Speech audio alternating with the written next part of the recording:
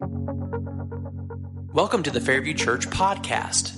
At Fairview Church, we are dedicated to reaching our neighbors with the true freedom found in full surrender to Christ. To find out more about our church, including service times, location, and current sermon series, please visit us online at www.myfairview.org.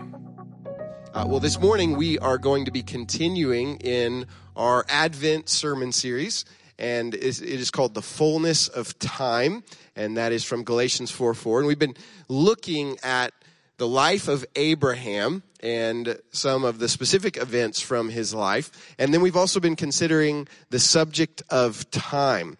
And so this morning we're going to be continuing that by going to God's Word in Genesis chapter 21. And so I would invite you, if you would, stand with me in honor of reading God's Word. Again, we're in Genesis 21, beginning in verse 1. And I would invite you, if you would like, to join in with me in reading our passage this morning. The Lord came to Sarah as he had said, and the Lord did for Sarah what he had promised. Sarah became pregnant and bore a son to Abraham in his old age. At the appointed time, God had told him. Abraham named his son, who was born to him, the one Sarah bore to him, Isaac. When his son Isaac was 8 days old, Abraham circumcised him, as God had commanded him. Abraham was 100 years old when his son Isaac was born to him. Sarah said, God has made me laugh, and everyone who hears will laugh with me. She also said, who would have told Abraham that Sarah would nurse children? Yet I have borne a son for him in his old age. This is the word of the Lord. You may be seated. Well, as I said, we have been going through this life of Abraham and considering the subject of time. And one of the things that we've seen in Abraham's life that we've been talking about is the call to wait. So God had promised Abraham and Sarah, which were formerly Abram and Sarai, that they would have not only a son, but ultimately that they would have more descendants than the stars. And yet, they have gotten older and older, and years and decades have passed, and we've seen them struggle in this waiting. We've seen them, in one instance, take matters into their own hands. But we've seen also the call for us, as we consider our relationship with time, the fact that we have to wait. And so I wanted this morning to share, I think, an incredible example of the call to wait and what it looks like when we are asked to wait for something. And so we have a family who's part of Fairview Church, the Wiley family, and they have shared this video of their children during a time when they had to wait. Oh, I love that. I love that. So it's difficult to wait, right? From the time we're a kid to the time we're adults. We don't like to wait. We don't like waiting in lines at the grocery store, which have been incredibly long these past few days. We don't like having to wait for food. We don't like having to wait for sermons to get over. We don't like, for the kids, don't like having to wait for Christmas, right? Are any of the kids in the room ready for Christmas morning to be here? In general, we don't like to wait. It's difficult to be put in a position where we have to wait. And I think in many ways, the way we think about time changed dramatically in the 1300s, in 1320, with the installation of the first clock in Germany. And we see evidence of this because time moved from something that you had to wait on. You had to wait for seasons to change. It was something that was dependent on the daylight and the rotation of the earth around the sun and all of these natural measures of time. But now that we had a clock, time was something that could be held on to. It was something that could be kept. And in some ways, it was something now that could be possessed. In many ways, our relationship with time moved from being open-handed to being close-handed. We have looked at the Greek terms in the last few weeks for this. And in the Greek, there are two words for time. The first of those is chronos, And this is the idea of time as a measurable resource. I would say this is a close-handed view of time, something we can hold on to, we can schedule, we can manage. And yet there was another word, which is kairos, and I would say this is an open-handed view of time. Kairos is an appointed time, an opportune time, a moment or a season. And you think about some practical examples of this through technology. Obviously, we've gone a long way from the clock. Now, we don't have to wait on seasons. How many of you all have purchased fresh berries here in the last few weeks? That would not have happened throughout most of history. You would have had certain times when you plant and certain times when you harvest, and those were the moments when you could enjoy those kind of things. But now, through technology, every week of the year, you can go buy strawberries at Publix and the ever-increasing Publix in our area. And so we no longer have to have this open-handed view of time, this kairos view of time. We're far more used to things working on our chronos, our close-handed way of time. And so the question that we have to ask ourselves when it comes to how we view time is, do we view time fundamentally from this close-handed chronos way as we are owners?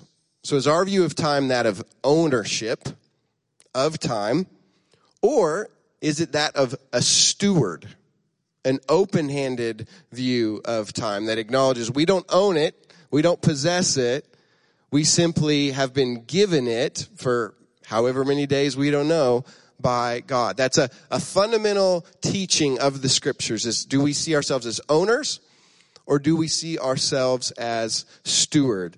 In the Screwtape Letters by C.S. Lewis, which this is a book, it's a fictional book that Lewis wrote from a demon, Uncle Screwtape, to his nephew demon, Wormwood, and he's giving him advice on basically tormenting and tempting human beings.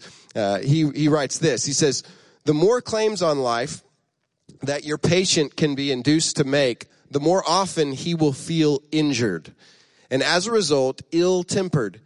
You must therefore zealously guard in his mind the curious assumption, my time is my own. Let him have the feeling that he starts each day," and I love this phrase, "as the lawful possessor of 24 hours. That is an incredible description of the way the enemy works.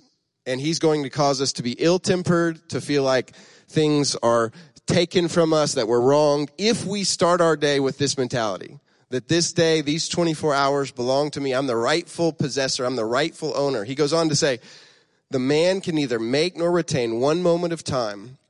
It all comes to him by pure gift.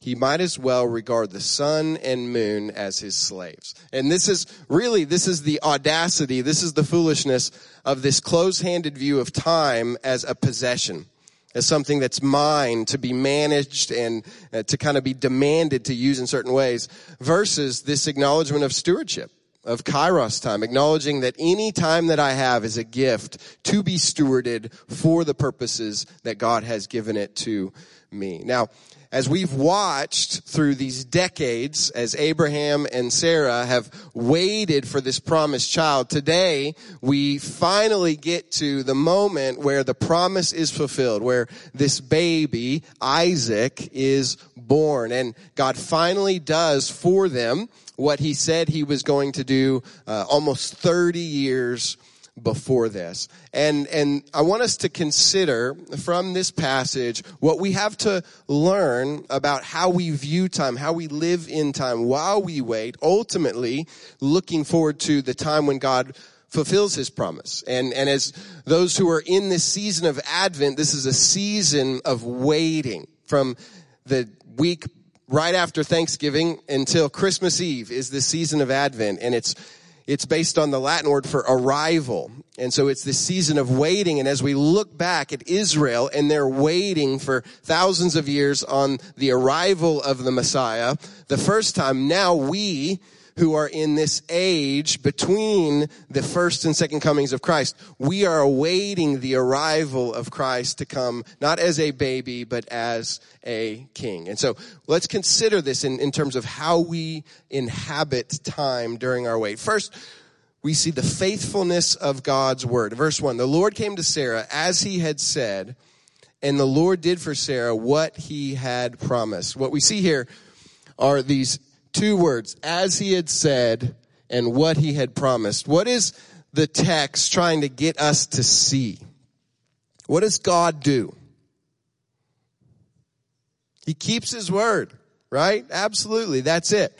God has the power to keep his word. Now, we have all had people who have broken their word to us. And that is the reality of humanity, is those who are not God, we sometimes make commitments that we aren't able to keep. We write checks that we are not able to cash. And so there's a humility because of that we are to have. And in fact, James writes about this in James 4:13. We read, "Come now, you who say, today or tomorrow we will travel to such and such a city and spend a year there and do business and make a profit. Yet you do not know what tomorrow will bring, what your life will be. For you are like a vapor that appears for a little while, then vanishes. Instead, you should say," so instead of saying, hey, 2023, this is how it's going to go. I'm going to go here. I'm going to do this. I'm going to accomplish these plans.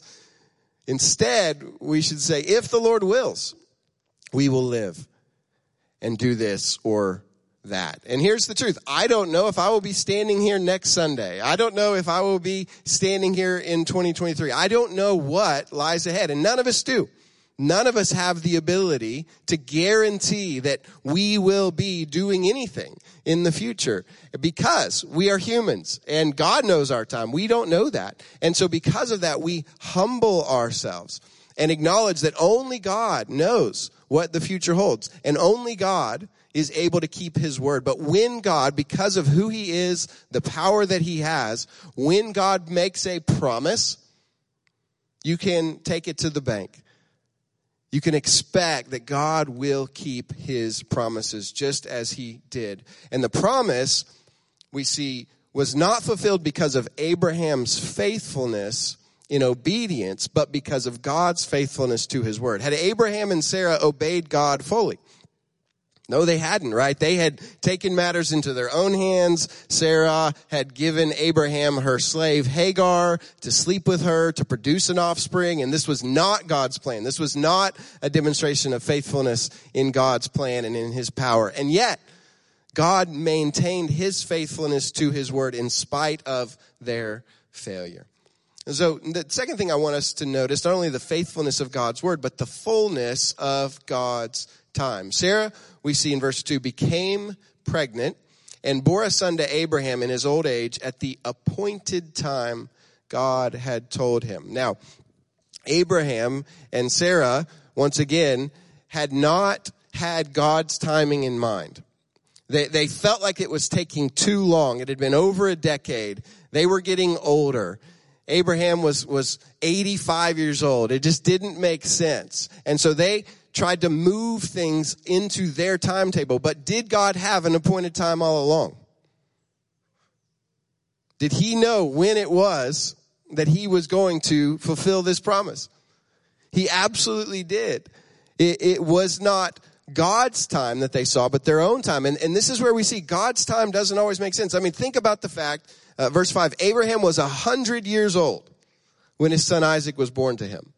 Does that make any sense from this chronos, close-minded human perspective? No, it doesn't. I mean, it's silly. It doesn't make any sense. But this is where we have to consider our view, our limited perspective as human beings, where we don't see things from God's vantage point. He has his appointed time, and he will keep his appointed time. And we see an example of this in Habakkuk chapter 2, verse 3. The prophet Habakkuk was in a season where injustice and evil was prevailing around him, and God had promised that he was going to come, that he was going to bring justice, that he would change things. But as Habakkuk was waiting, it felt like God had forgotten him. It felt like that God would not keep his promise. And yet we read in Habakkuk 2, verse 3, that God replies to him, "For the vision is yet for the appointed time. It testifies about the end and will not lie. Though it delays, wait for it, since it will certainly come," and hear this, "not be late." Is God ever late?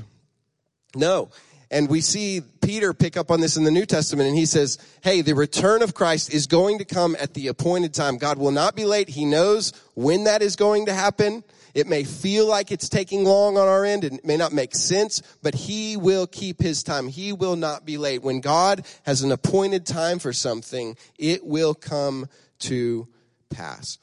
Well, third and finally, we're going to see not only the fullness of God's time, but the fulfillment, finally, of God's gift. In verse 3, we read that Abraham named his son, who was born to him, the one Sarah bore to him, Isaac. Now, why, just for a second, why does it clarify his son, the one Sarah bore to him? Because there was another one, exactly, right? And his name was Ishmael. And so this was this product, right, of Abraham and Sarah's disobedience. And so he had a son, but what's being clarified by the text is this is the one God had promised. And this was the son who God had told Abraham and Sarah to name Isaac. Does anyone know what Isaac's name means? Laughter. Awesome. Yeah, you guys are great. And so initially, we find that in Genesis 17 and in Genesis 18, God comes to Abraham and he comes to Sarah and he rebukes them. Why?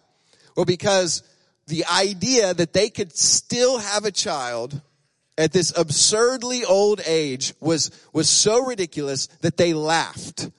And so there was this rebuke, like, you're laughing, you're going to name your son Isaac as a reminder that you laughed at me. You said that what I said was going to happen was ridiculous. And so really the name Isaac began as a rebuke for their lack of faith, their lack of trust in God's ability to do what he had said. This was this close-handed chronos view of time that they had.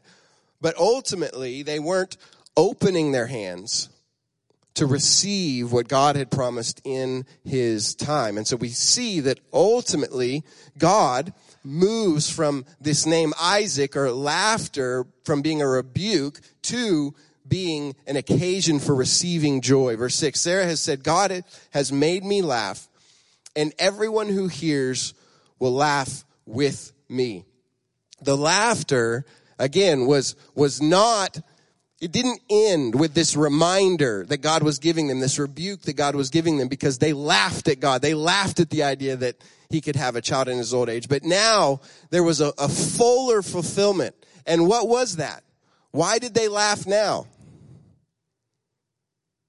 Because it had happened, right? Because they were so joyful. It was an expression of joy in their hearts that God had done for them what was impossible. And what does Sarah say about everyone else who hears that this child is born when Abraham was 100? What are they going to do?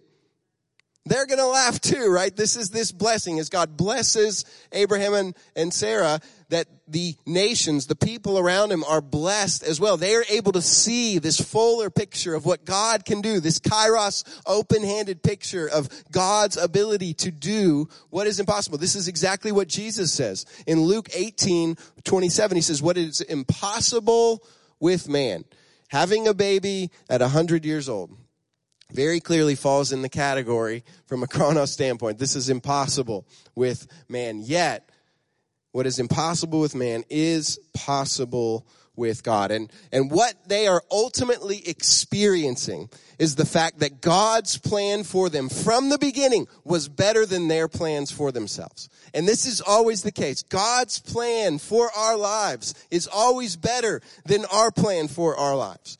Right? And I've had to see this in different ways. There are many ways in which our dream for our life has to die in order for the greater dream that God has for us to be experienced. And many of us have gone through seasons where we've realized this dream that I'm trying to create, that I'm trying to force, just like Abraham and Sarah taking matters into their own hands, that dream has to die for the fullness of what God has for me, his plan, his purpose to be experienced. And this is not going to be the end of the story. I want to be clear. It would be easy to tie a bow on this whole thing and leave it right here with the birth of Isaac and all of the joy and all of the laughter and all of the celebration.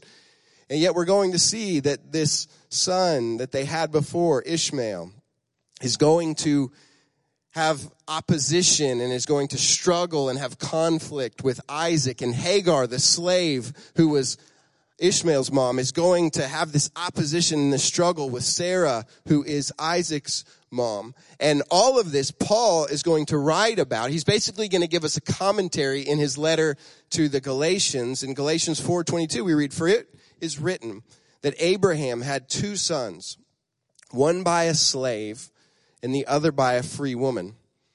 But the one by the slave was born as a result of," and we've seen this word over and over, as a result of the flesh.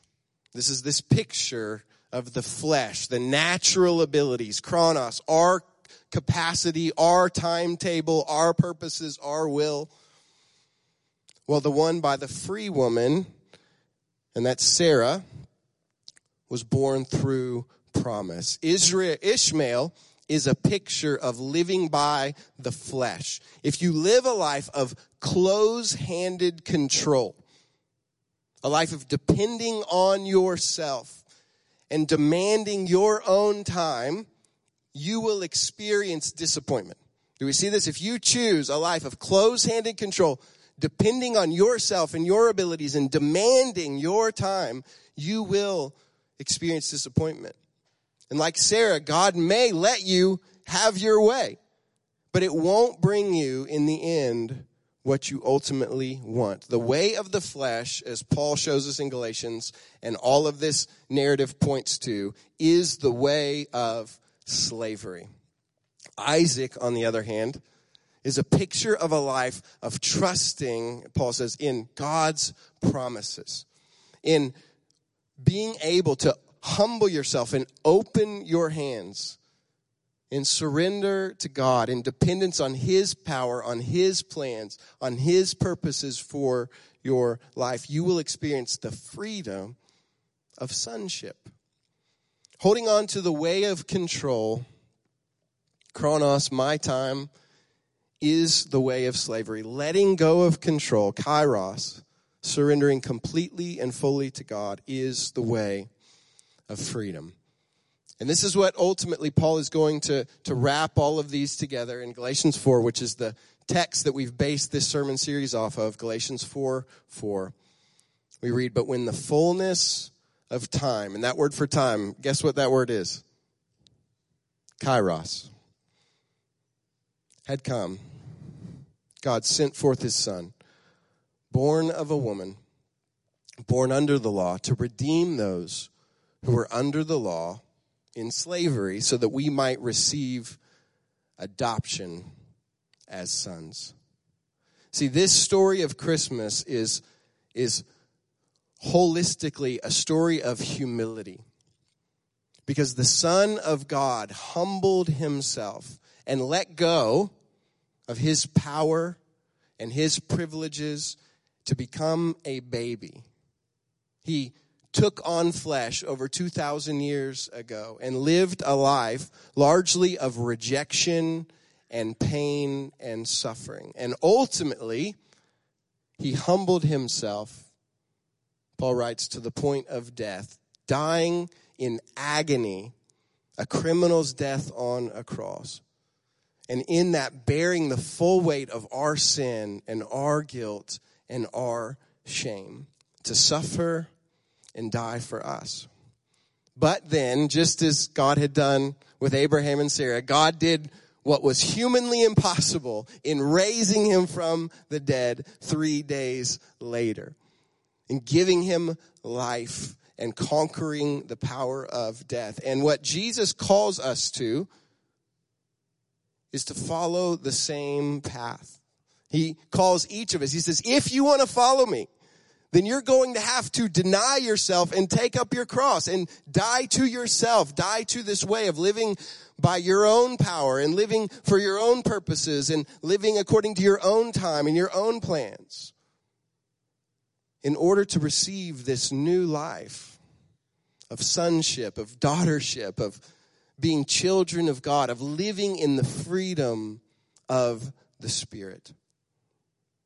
So I'm going to invite the band to come up before we close our time. But I want to ask, just as we respond today to this, What about you? When you think about your life right now, the question I want to ask you is will you let go? Will you open your hand in surrender? Will you let go of your agenda? Are you willing, because this is the offer that Jesus actually makes, to let go of your timetable? Are you willing to let go of your plans for your life and the people around you? Are you willing to open up your hands and let go of your sin and your guilt and the shame that you carry from your past, from what you have done? Will you open your hand to receive? Will you receive the forgiveness of your sins that Jesus paid for in his blood on the cross as a free gift by grace through faith? Will you receive from him the freedom from shame that will cripple you and enslave you if you let it? Will you receive a brand new life of following Jesus, no longer following yourself and your own will and your own desires, but following Jesus and his calling on your life? Will you receive the power of his Spirit, a power that's greater than anything that you have in your flesh on your own? And so I want to just ask, just as we close, if you would just take a moment, just bow your heads just for a moment. And just in your heart, just between you and God, nobody else, just ask yourself that question. Have I done that? Have I opened my hand and let go completely?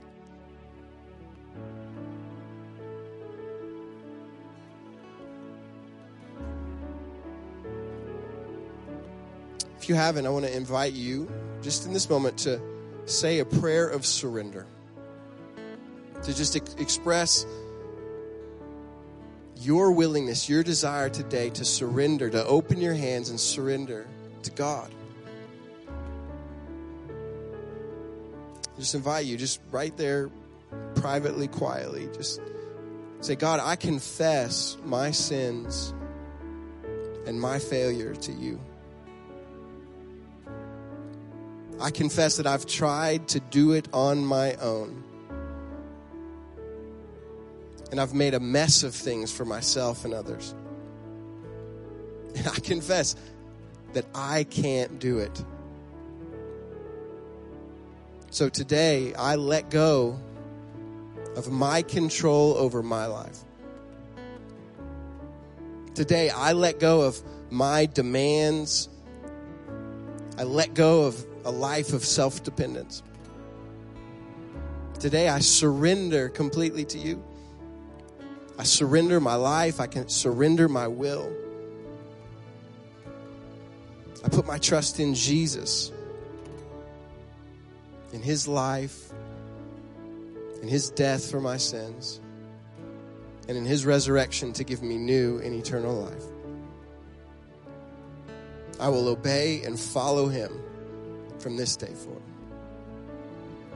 If you just prayed that and your desire is to just surrender today, I'm going to be in the prayer room as we respond in song, or maybe there's just something else that you have a prayer need, something that you need to just surrender to God, or you need prayer. I would love to see you in the prayer room.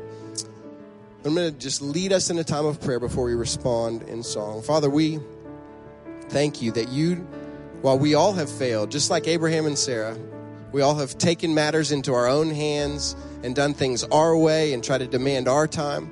And we know we've made a mess of things. And Father, we confess that to you. And yet thank you that you did not let go of us, but that you came to us in the person of Jesus. That you lived a life of perfect obedience in our place. That you died for our sins on the cross. And then that you rose from the dead to give us new and eternal life. My prayer is today that we would have the trust in you that would allow us to surrender, to let go. And so, Lord, would your Spirit even enable that to happen? Ultimately, for the glory of Jesus, that we might live from this day forward, not for ourselves, but for him, and to bring glory to his name. Amen. Thank you for listening to the Fairview Church podcast. To find out more about our church, please visit us online at www.myfairview.org.